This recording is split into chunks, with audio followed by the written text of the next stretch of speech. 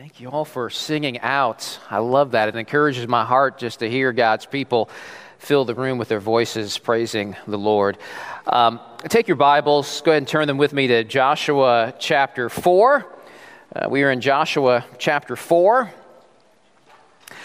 I wonder if you would regard yourself as a nostalgic person.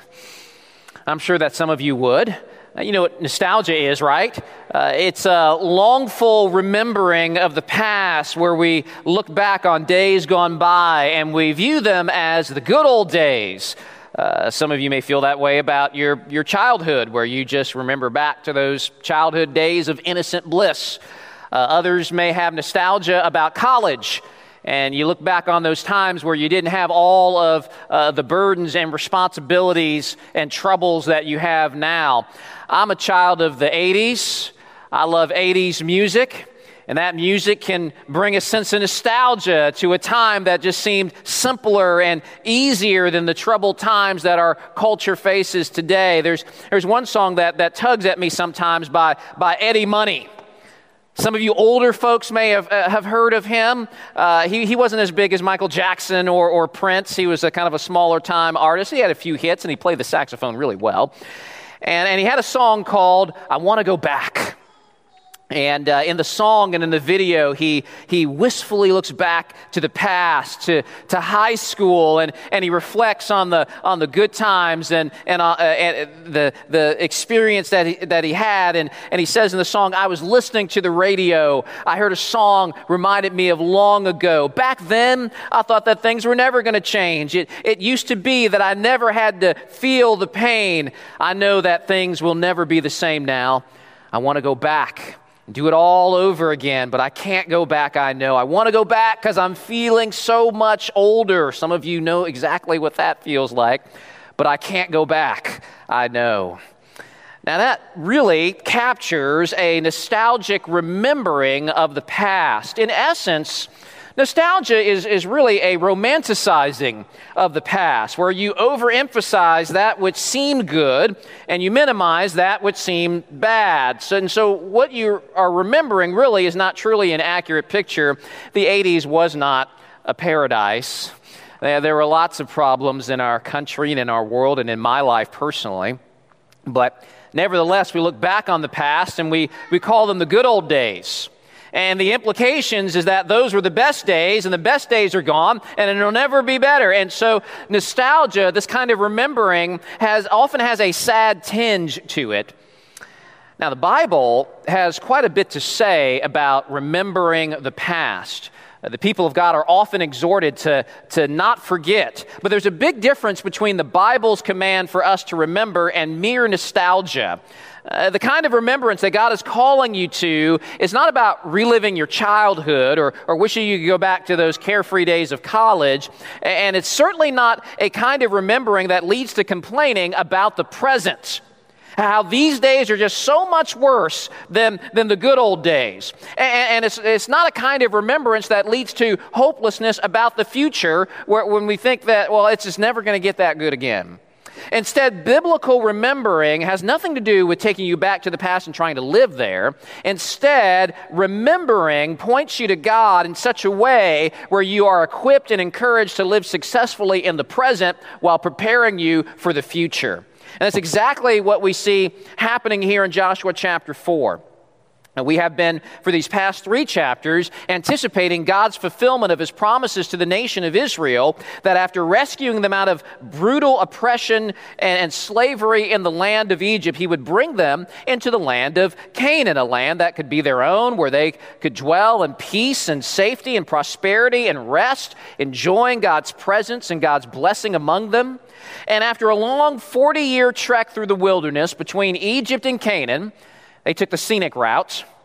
After all of that time, we found Israel gazing forward to the land that they were finally about to inherit. But in between them and the land was the deep, violent, raging River Jordan, a barrier that was insurmountable for a nation of well over 1 million people, maybe even 2 million people. To cross that river in their own power and strength would have resulted in an absolute disaster for Israel. They are as utterly helpless as they can be, and so that means they are right where God wants them. We saw last week in chapter 3 how Joshua, under God's direction, commanded the Levitical priests to take the Ark of the Covenant, to lift that ark up. That ark was a symbol of the presence of God and God's covenant commitment to Israel.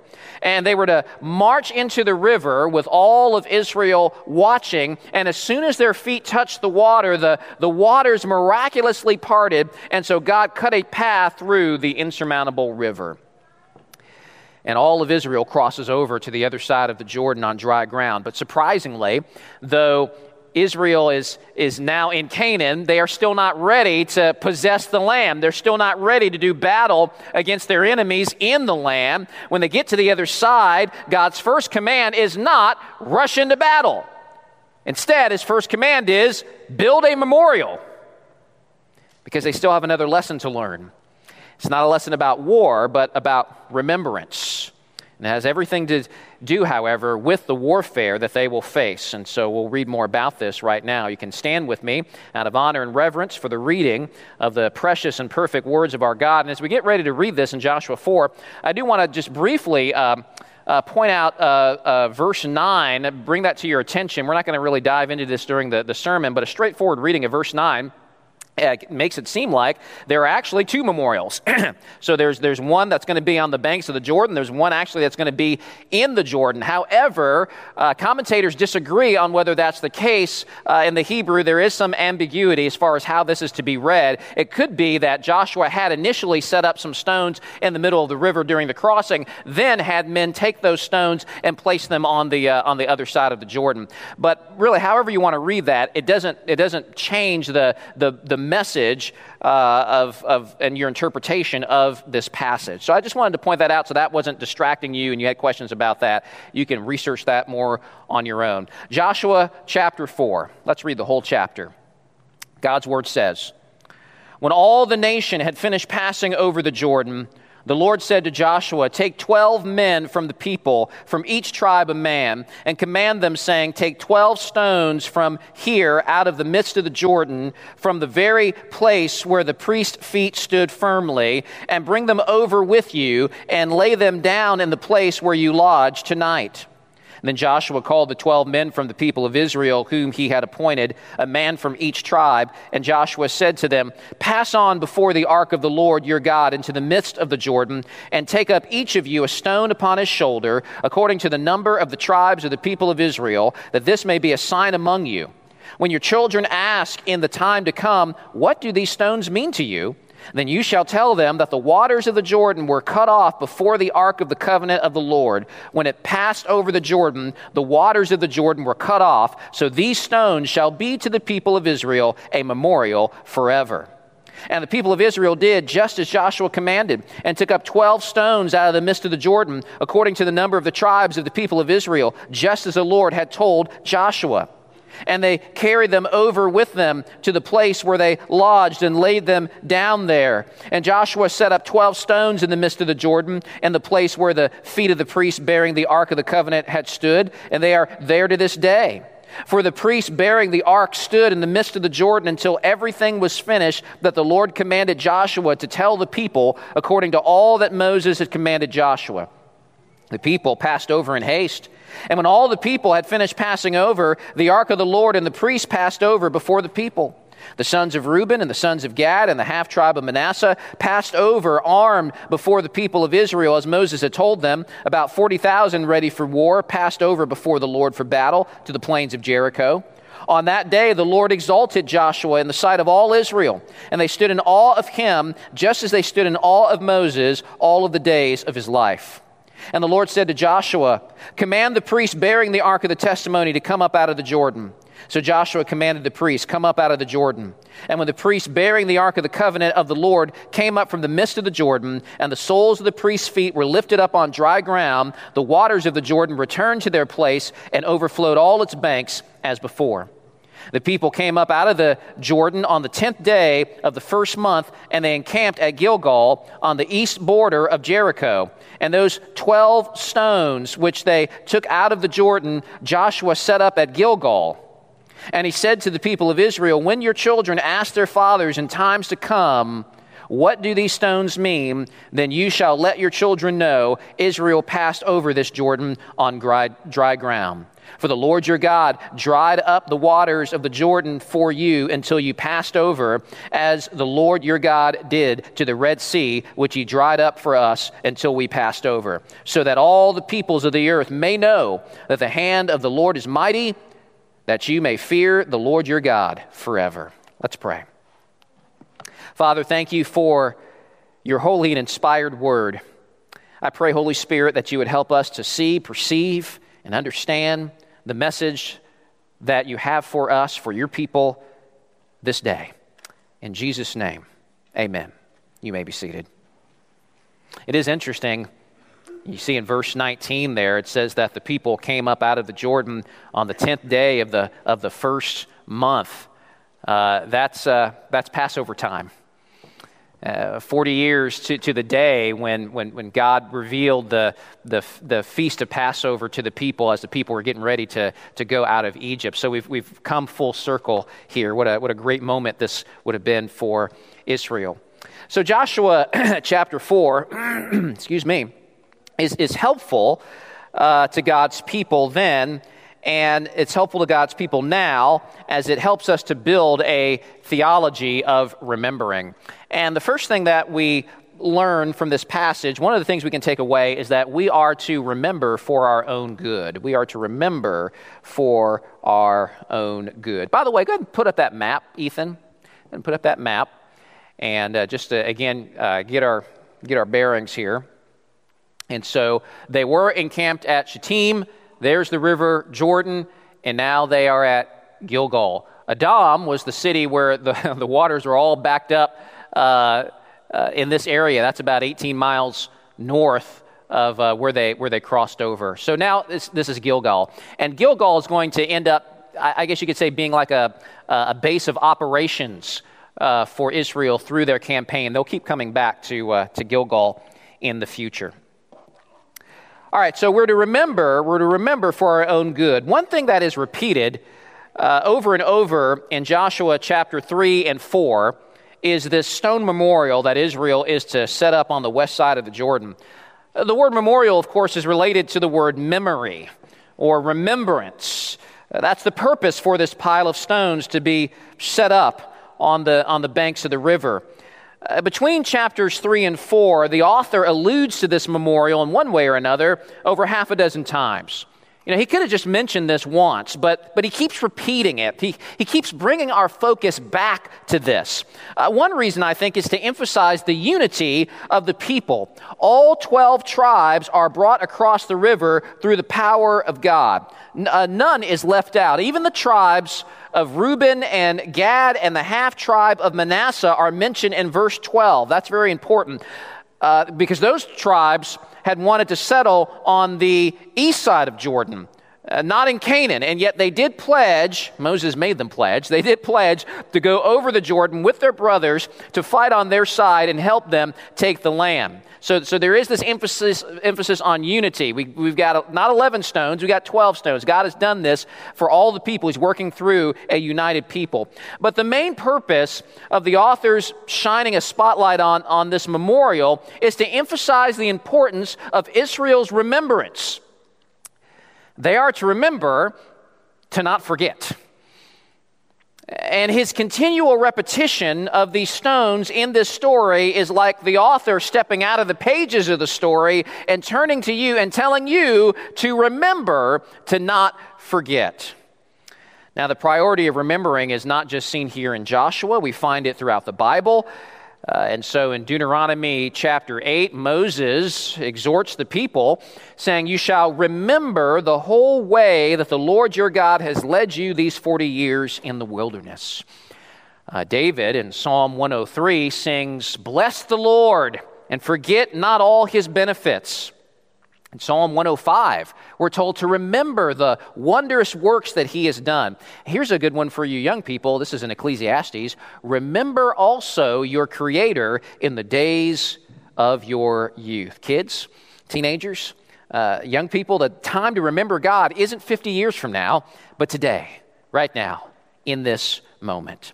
And notice these calls to remembrance aren't calls to indulge in a sad, longing nostalgia where you embellish on your own personal glory days long ago. It's a God-centered remembrance. Now, what does it mean to remember God? Well, of course, it's not merely nostalgia, and it's not also a mere recollection of raw data, of information, of facts. Asaph in Psalm 77 helps us to understand the kind of remembering that the Scriptures are calling you to.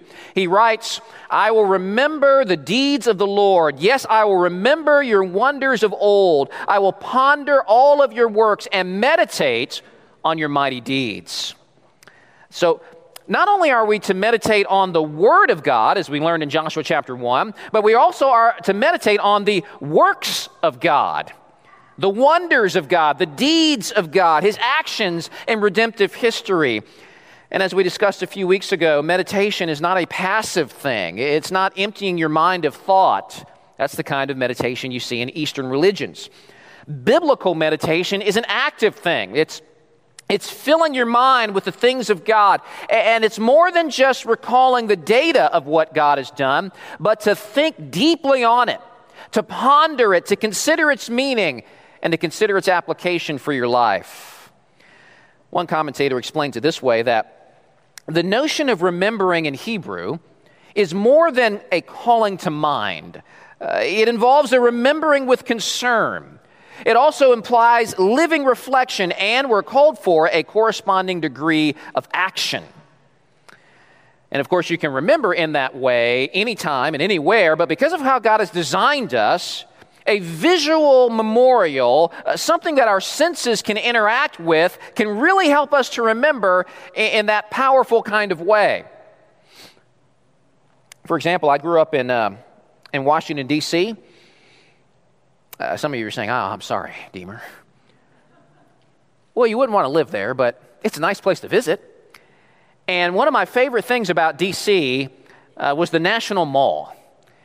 I would go as a young boy and ride my bike there all the time to this wonderful, incredible park.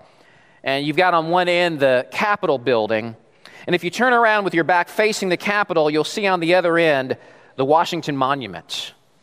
In between that, on your left and on your right, are the Smithsonian museums. You've got the Air and Space Museum on your right with all the airplanes and space information and those sorts of things. And then you've got the Museum of Natural History and Art, which was a close second as far as my favorite museum. Past the Washington monuments, the White House. Beyond that is beyond the Washington Monument, you've got the World War II Memorial. Then behind that, perhaps my favorite building, the Lincoln Memorial with that imposing statue within. And if you go at nighttime where there's less hustle and bustle, less crowds, and you go to like that Lincoln Memorial, it's just a very incredible, moving, weighty experience. So what's the purpose of all of that? The National Mall with all of its memorials and statues and plaques and iconic buildings laid out the way that it is. Surely the purpose is not so that you would merely just recall a bunch of facts. A history textbook could do that for you. Instead, the things in that park are designed as they are to connect you to the past and to actually stir up in you deep thought and reflection and appreciation. And if you have any love for history and for this country, you can't walk away without being stirred and impacted to some degree. That's what memorials are designed to do, to help you to remember in that kind of way. And so God has Joshua construct this memorial of 12 stones, a monument that one can see, one can touch with his own hands, with the purpose of connecting Israel with the great deeds of God in the past so that they might remember for their own good, for their own benefit. Because the greatest enemy of faith, both then and now, is forgetfulness. Just like in a marriage, the real threat may not be Infidelity, as much as it is failing to remember the preciousness of your husband or wife, so it is in our relationship with God that the pathway to a compromised relationship with God begins with forgetfulness. We are a forgetful people. There were two great dangers that could cause Israel to forget God. One would be their fear of the Canaanites, who were bigger and stronger and mightier warriors than them. It's why Israel refused to enter into Canaan in the first place 40 years ago. They were chicken. They were scared of them. And so now, these temptations to fear could easily creep in again, to the point where they fear the Canaanite warlords more than they fear God. And the thing that you fear the most is the thing that in the end will control and dominate your life. Some of you here battle fear and anxiety on a regular basis, and you know what I'm talking about. It could be fear of certain people in your life, fear of certain situations, fear of sickness, fear of not having enough money, a fear of not being popular or well-liked, a fear maybe of being ridiculed for your faith, a fear of failure. And you become more consumed with the things that you fear than with God. And when that happens, what then is the controlling principle in your life? Is the controlling principle God and His Word and His promises? No, you are instead controlled by the thing that you fear.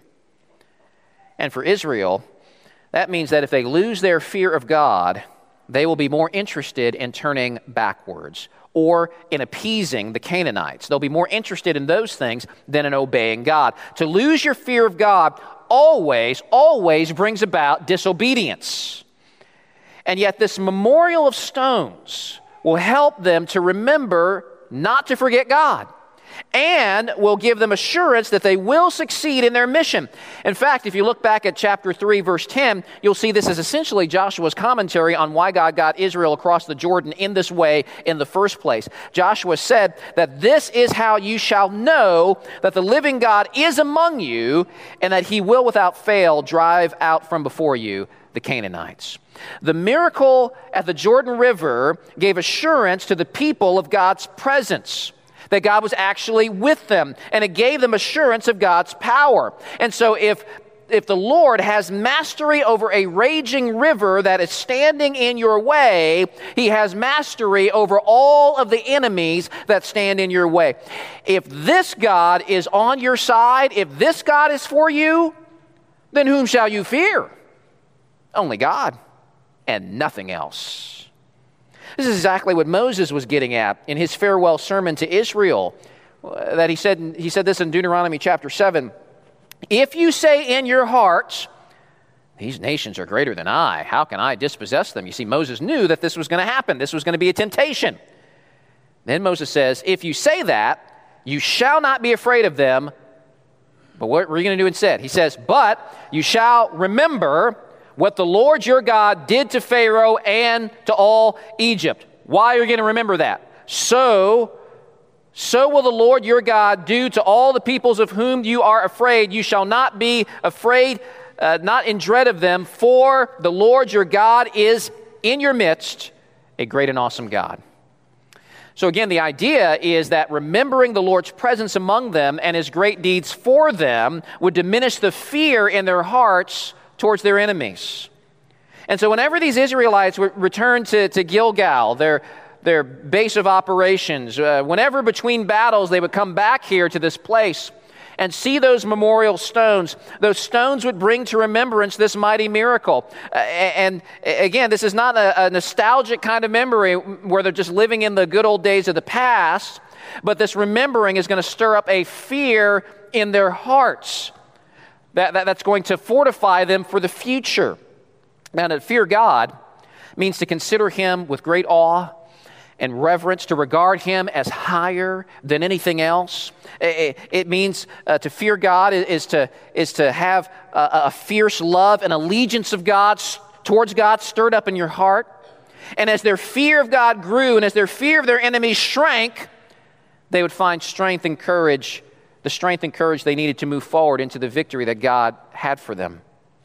In fact, if you look at the end of verse 24, the people are plainly told that the purpose of this great work of God at the Jordan River is so that you may fear the Lord your God forever. So if you're struggling with fear in your own life, you know what that means? It means that you're forgetting God's presence and power in your life. And as with Israel, so it is with you. The way to fight fear is with fear. You fight the fear of other things with the fear of God. So the psalmist says, "Blessed is the man who fears the Lord. He is not afraid of bad news." Are you like that? When is the next shoe going to drop? When's the next bad thing going to happen? Things have been good for a while. Something bad's coming now. I know it. To disturb my peace. If you're like that, if you're paranoid like that, it means you're not fearing the Lord. Blessed is the man who fears the Lord. He is not afraid of bad news. His heart is firm, trusting in the Lord. His heart is steady. He will not be afraid until he looks in triumph on his adversaries. So I want to encourage you this morning to remember God. Not just recall facts about God to your mind. You all are church people. You know how to do that. You know all the right answers. It's not about just recalling facts. It's about considering his deeds. Comb the passages of Scripture and ponder the things that he does for his people. Contemplate what he's done in your own life. Meditate on these things so that you might fear God and nothing else. Now, in addition to the fear of the Canaanites, there was a second thing that could cause Israel to forget God. And perhaps in some ways, this was a more dangerous thing. And that was the prosperity that they were to enjoy in the land after they conquered the Canaanites. And again, Moses foresees this temptation. And so he tells the people in Deuteronomy 8, "Take care, lest you forget the Lord your God by not keeping his commandments and his rules and his statutes, which I commanded you today, lest when you have eaten and are full and have built good houses and live in them, and when your herds and flocks multiply and your silver and gold is multiplied and all that you have is multiplied, then your heart be lifted up." That's lifted up in pride. Your heart be lifted up and you forget the Lord your God, who brought you out of the land of Egypt, out of the house of slavery. Beware, lest you say in your heart, "My power and the might of my hand have gotten me this wealth. I've done this thing."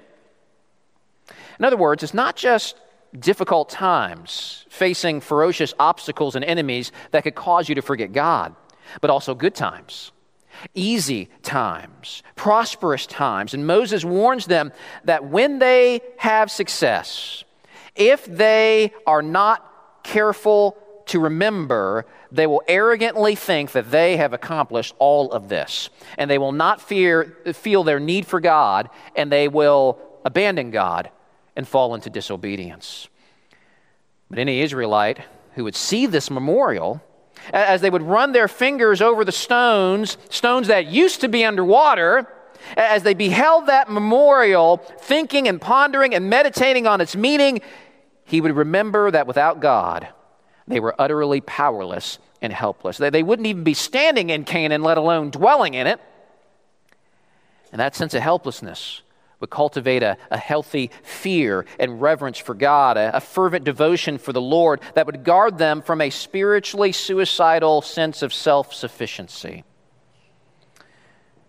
You and I are in danger of the same kind of temptation. That's why we should echo the prayer of the writer of Proverbs 30 who said, "Do not give me riches, God." Have you ever prayed that? That's a weird prayer. That's a very un-American prayer. He says, "Do not give me riches, God." Why?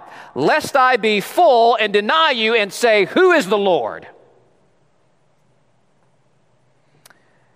Instead, we should pray that God would keep us in a humble position so that we will remember our need for him, that we would remember that great truth that Jesus told his disciples when he said, apart from me, you can do nothing. So we are to remember for our own good, but also we are to remember for the good of our children. As each Israelite is called to remember the mighty work of God, it's not just for their own personal benefit. Instead, the parents are to remember for the sake of passing the wonders of God on to the next generation. In verses 6 and 7, and then again in verses 21 through 23, Joshua anticipates the inquiring minds of the children of the people. Some of you have kids and you know what it's like to be asked questions all the time. Mom, why is this happening? Mom, what is that? Dad, why is this? And then you say, well, it's this way because of that. And then they say, why? And then you say, well, it's because of that. And then they say, why? And they could actually do this for hours if you let them. Their kids are very, very inquisitive, and Joshua anticipates this. He anticipates the children asking, well, what do these stones mean? And Joshua says, tell them that the waters of the Jordan were cut off before the ark of the covenant of the Lord. Tell them that Israel passed over this Jordan on dry ground. Now, of course, then the child might say, well, why? Well, that would present a wonderful opportunity to the fathers to talk more about God's redemptive purposes and plans. So I can almost envision many years after the conquest, an Israelite father and son taking a walk through Gilgal National Park. And they come upon the pile of stones, and the son asks, what is this all about? And that just becomes a wonderful occasion for the father to tell the boy how great the Lord is and how it was God who got them on this side of the Jordan through his great power. And why? To what end? Again, I take you back to the end of verse 24, so that you may fear the Lord your God forever. That's the purpose of all this. The fathers were to keep the memory of what God had done alive and burning in the collective consciousness of the next generation, so that their children too would fear the Lord for their own good. They were to pass down a godly heritage. Moses says to Israel in Deuteronomy 4, only take care and keep your soul diligently. In other words, guard your heart, guard your soul, lest you forget the things that your eyes have seen, and lest they depart from your heart all the days of your life. Make them known to your children and your children's children. So the parents are to be careful to remember, not just for their own sake, but for the following generations. I like how the psalmist describes this process in Psalm 145. One generation shall commend your works to another and shall declare your mighty acts. That word commend can be translated praise. So David here isn't describing a dry and boring transmission of facts to your children. Instead, this is celebratory language. One commentator describes it as an exuberant and passionate and joyful communication of God's deeds from one generation to another. But of course, that can only happen if the hearts of the parents are truly captivated by God. You can't fake this. This can only happen if the hearts of the parents are passionate and joyful as they remember what God has done. And so for parents in this room, that begs the question, what kind of heritage, what kind of legacy will you pass on to your children? Will it be a godly legacy? What are the things that are captivating your heart?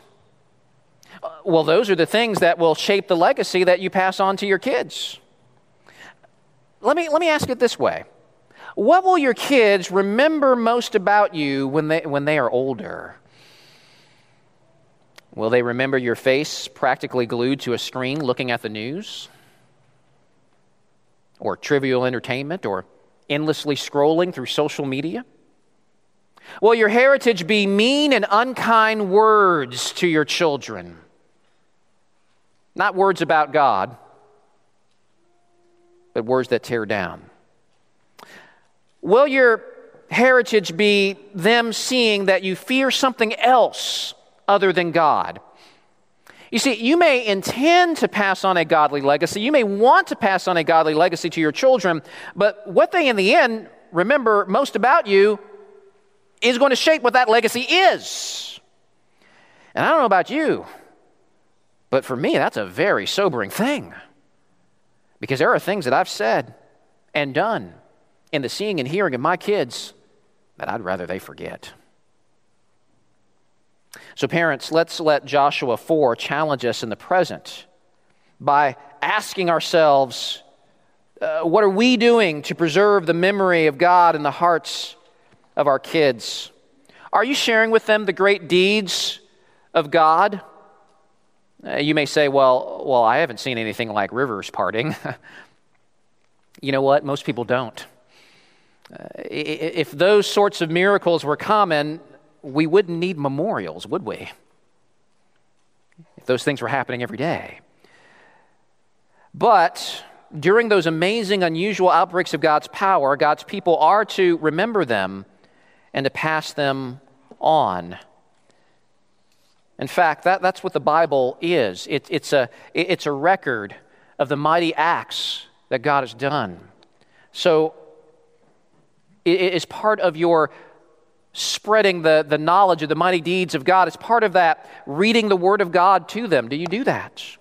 Or reading it with them? This incredible book is a tremendous witness and record of the wonders of God. If you need help in knowing how to transmit with passion and joy and remembering in the right way to pass on the truths of God to the next generation, if you want to know how to do that, how to lead your family in the things of God, we've got great resources in the bookstall in the back that can help you. One of my favorite resources, I talk about it a lot, it's called Long Story Short.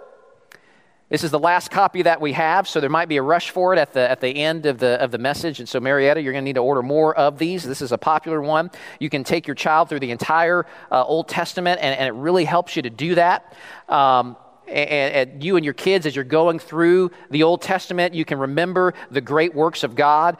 You can do that around the dinner table or maybe with them before bedtime. In fact, they've come out with a sequel as well that does the same thing for the New Testament. There's other great resources that we've got back there as well that can help you. I love sharing missionary stories with my kids. This series here, I love this series, Christian Heroes, Then and Now. Christian Heroes, Then and Now. This is awesome, and I know it's written with kids in mind, but boy, I get into these. I dive into these. I love this stuff, and this one here is on Eric Liddell, Chariots of Fire, the guy who ran around the track and the Olympics and did really good. There's more to the story than that. There's more to the story than that. He loves God. He loved God. Well, he still does in heaven. And he also became a missionary. And you can get the whole story, the rest of the story, here in this book. There's many more. They produce tons of these books. They're really well done. They're not boring. I know in our family, we've done this one.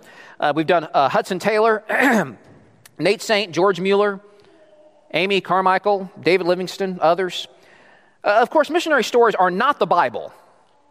And even the best of missionaries are not perfect. You learn that in these books. But these stories do demonstrate how God, even after the timeline of the Bible, how God, through history, has continued to act in incredible and powerful ways through the lives of these Christian heroes.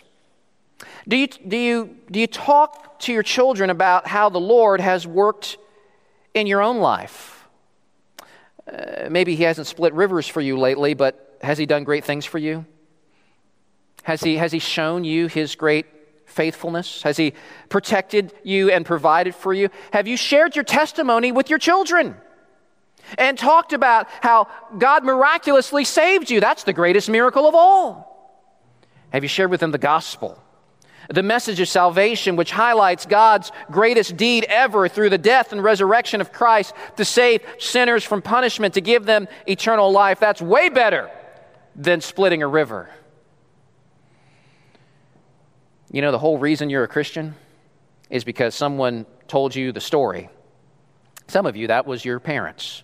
But someone told you the story. Someone shared with you the wondrous deeds of God. Faith comes by hearing. You heard it from someone, and that person who told you heard it from someone else, and that person heard it from somebody else, going back 2,000 years to 11 men who heard it directly from the lips of the Lord Jesus Christ. And parents are on the front lines of this great gospel work of handing the truths of God off to the next generation. The main responsibility is not with church programs or a youth pastor or Sunday school classes. Now, we at Harbin's enthusiastically offer programs and Bible studies as a means of supporting the evangelistic and discipleship work of moms and dads teaching their children. And I'm so grateful for our Sunday school teachers that are pouring their lives into the kids of this church. I'm glad I have other adults in this church investing in my kids and amplifying the message that I'm teaching them at home. But we parents are on the front lines. And the greatest burden is on the fathers, the heads of the homes. Notice in verse 21, Joshua says, when the children ask their fathers, there is an expectation that believing fathers would have spiritual leadership in their homes. Moms are very important too. But the Bible does place an additional weight and responsibility on the husbands and the fathers. And I hope, men, that your wives are not frustrated with you because you are passive and you refuse to take spiritual leadership in the home. Some guys really struggle with that. If you don't know how to do that, guys, or what that looks like, reach out to some other godly brothers in this church. Learn from other men. Go through a book on godly headship together. I can assist you in finding helpful resources on that front. If you're a single mom or if your husband is not a believer, God will equip you in all kinds of ways to pass on the truth of God to your children. God is a father to the fatherless. And God has put you in a church with godly men whom your children can learn from. So take advantage of that resource. Get to know some other families in this church. Invite them into your life so that you're not walking the path of parenthood alone. But regardless of whether you're a father or a mother, Joshua 4 should stir you up and even convict you where need be in regards to remembering the Lord, not just for your own sake, but for the sake of your children. I love how Asaph describes the weighty responsibility and privilege of parents in Psalm 78. He says, we will not hide from their children, but tell the coming generation the glorious deeds of the Lord and his might. He established a testimony in Jacob and appointed a law in Israel, which he commanded our fathers to teach their children, that the next generation might know them, the children yet unborn, and arise and tell them to their children, so that they should set their hope in God and not forget the works of God, but keep his commandments. So may we, the parents at Harbin's Church, and all the adults in the congregation, married or single, who have influence on the next generation, may we all be faithful in passing the torch of faith on to the next generation so that they too might set their hope in God. So, we are to remember for our own good, we are to remember for the good of our children, and we are to remember for the good of the world. I want us to, again, focus our attention on verse 24 and the fact that God has done this great deed, and Israel is to remember this great deed, so that all the peoples of the earth may know that the hand of the Lord is mighty, that you may fear the Lord your God forever. So that all the peoples of the earth may know, Joshua says. And that knowledge of God would induce fear in the nations. And there's two kinds of responses to that fear. We see one type of response to fear in the next chapter. Look at chapter 5, verse 1. As soon as all the kings of the Amorites who were beyond the Jordan to the west and all the kings of the Canaanites who were by the sea heard that the Lord had dried up the waters of the Jordan for the people of Israel until they had crossed over, their hearts melted and there was no longer any spirit in them because of the people of Israel. And that kind of fear would lead them to try to fight back against God, because they wanted to be lords and masters of their own lives, because they wanted to remain in their sin and in their rebellion. It's a kind of fear that leads to a running from God. But God's desire is that all the peoples of the earth may know that the hand of the Lord is mighty, and that purpose also has a saving purpose. And we've already seen that with the Canaanite woman Rahab in chapter 2. She is to be contrasted with the kings of the Canaanites. When she meditated on the mighty acts of God, her fear did not repel her from God to fight against his judgment against Canaan, but it instead led her to run to God for deliverance and salvation. Because God's desire was never to save Israel and destroy everyone else. His desire was never to hide himself among Israel, but to instead go public and to spread his name and his fame worldwide to all peoples, to every tribe and tongue. And his intention was to use Israel as a means to do so. Hundreds of years before this event, when God first revealed to Abraham his intention of making a great nation out of his descendants, God told Abraham, through you, the peoples of the world would be blessed. And many years after Joshua chapter 4, when Israel had settled in the land, King Solomon prays this prayer when he dedicated the temple many years later.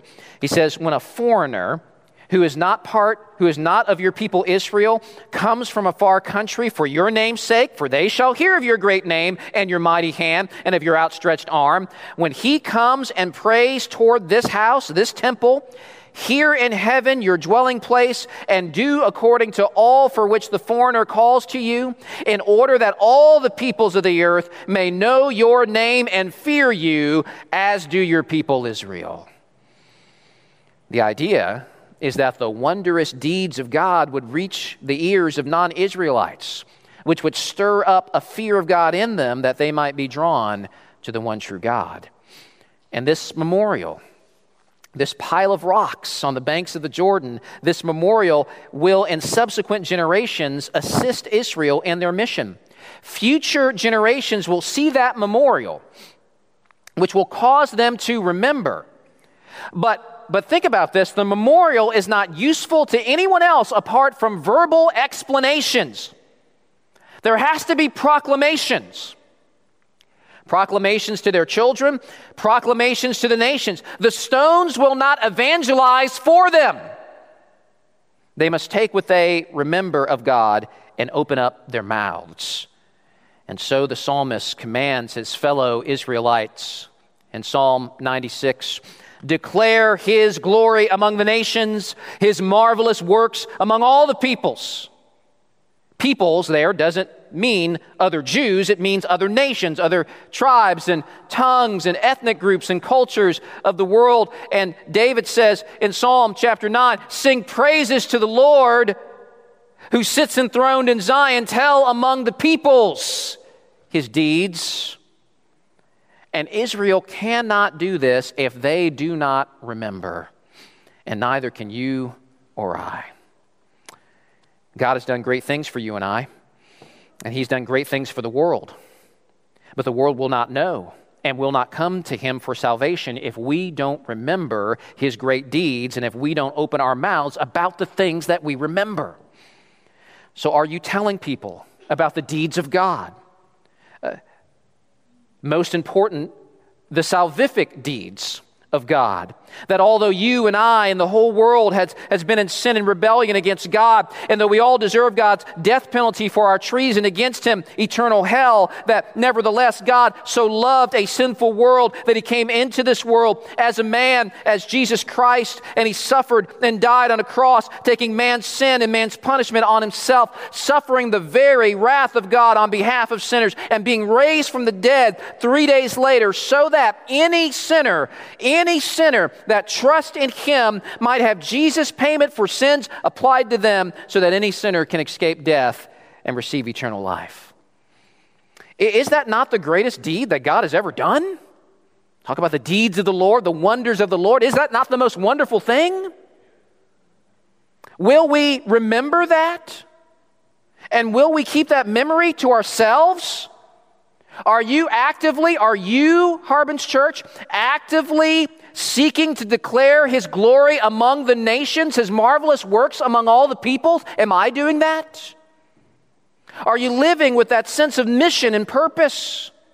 Are you seeking to intentionally open your mouth among the nations, among your neighbors, so that they may fear God and be saved?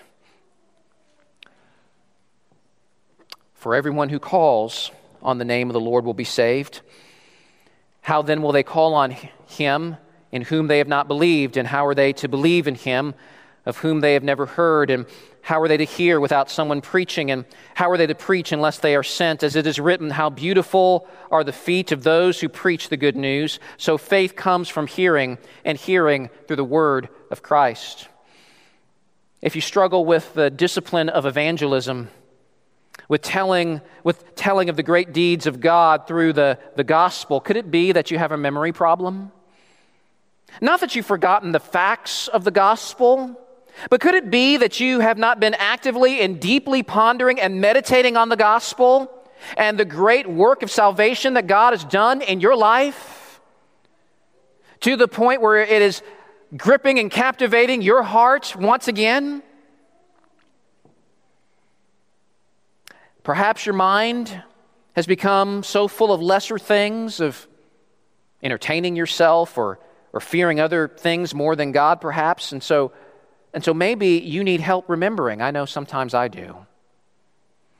And that's why I'm so glad that God has given you and I a memorial to help us to remember the great deeds of God. He has given us the Lord's Supper. He has given us communion as a powerful graphic sign that we can see and hear and taste and touch to engage our senses and to help us to meditate on and ponder the saving work of God in our lives. The bread we will eat reminds us of the flesh of Jesus that was pierced by nails and hung on the cross. The juice that we will drink points to the precious blood of Jesus that flowed from his body as he hung there, bearing the wrath for our sins. And this great memorial is meant as something to not just thoughtlessly do, but to experience, as it leads you into deeper meditation and reflection on your great salvation. And so I've been praying that this time of communion would not just be just going through the motions. How many of us have done that before, doing communion? Come on, be honest. Going through the motions. We just walk up, we take the bread, we take the juice, blah, blah, blah. Okay, on to lunch. But this memorial, I'm praying, would trigger something deep in your heart, giving you a greater appreciation for the saving work of God in your life, helping you to really remember him, which in turn will help you to open your mouth and proclaim what he has done. Proclaiming it both to your children who may ask you about what this meal is and why we are partaking this, but also proclaiming it to the world outside these church walls, to the nations whom you are to declare God's glory to.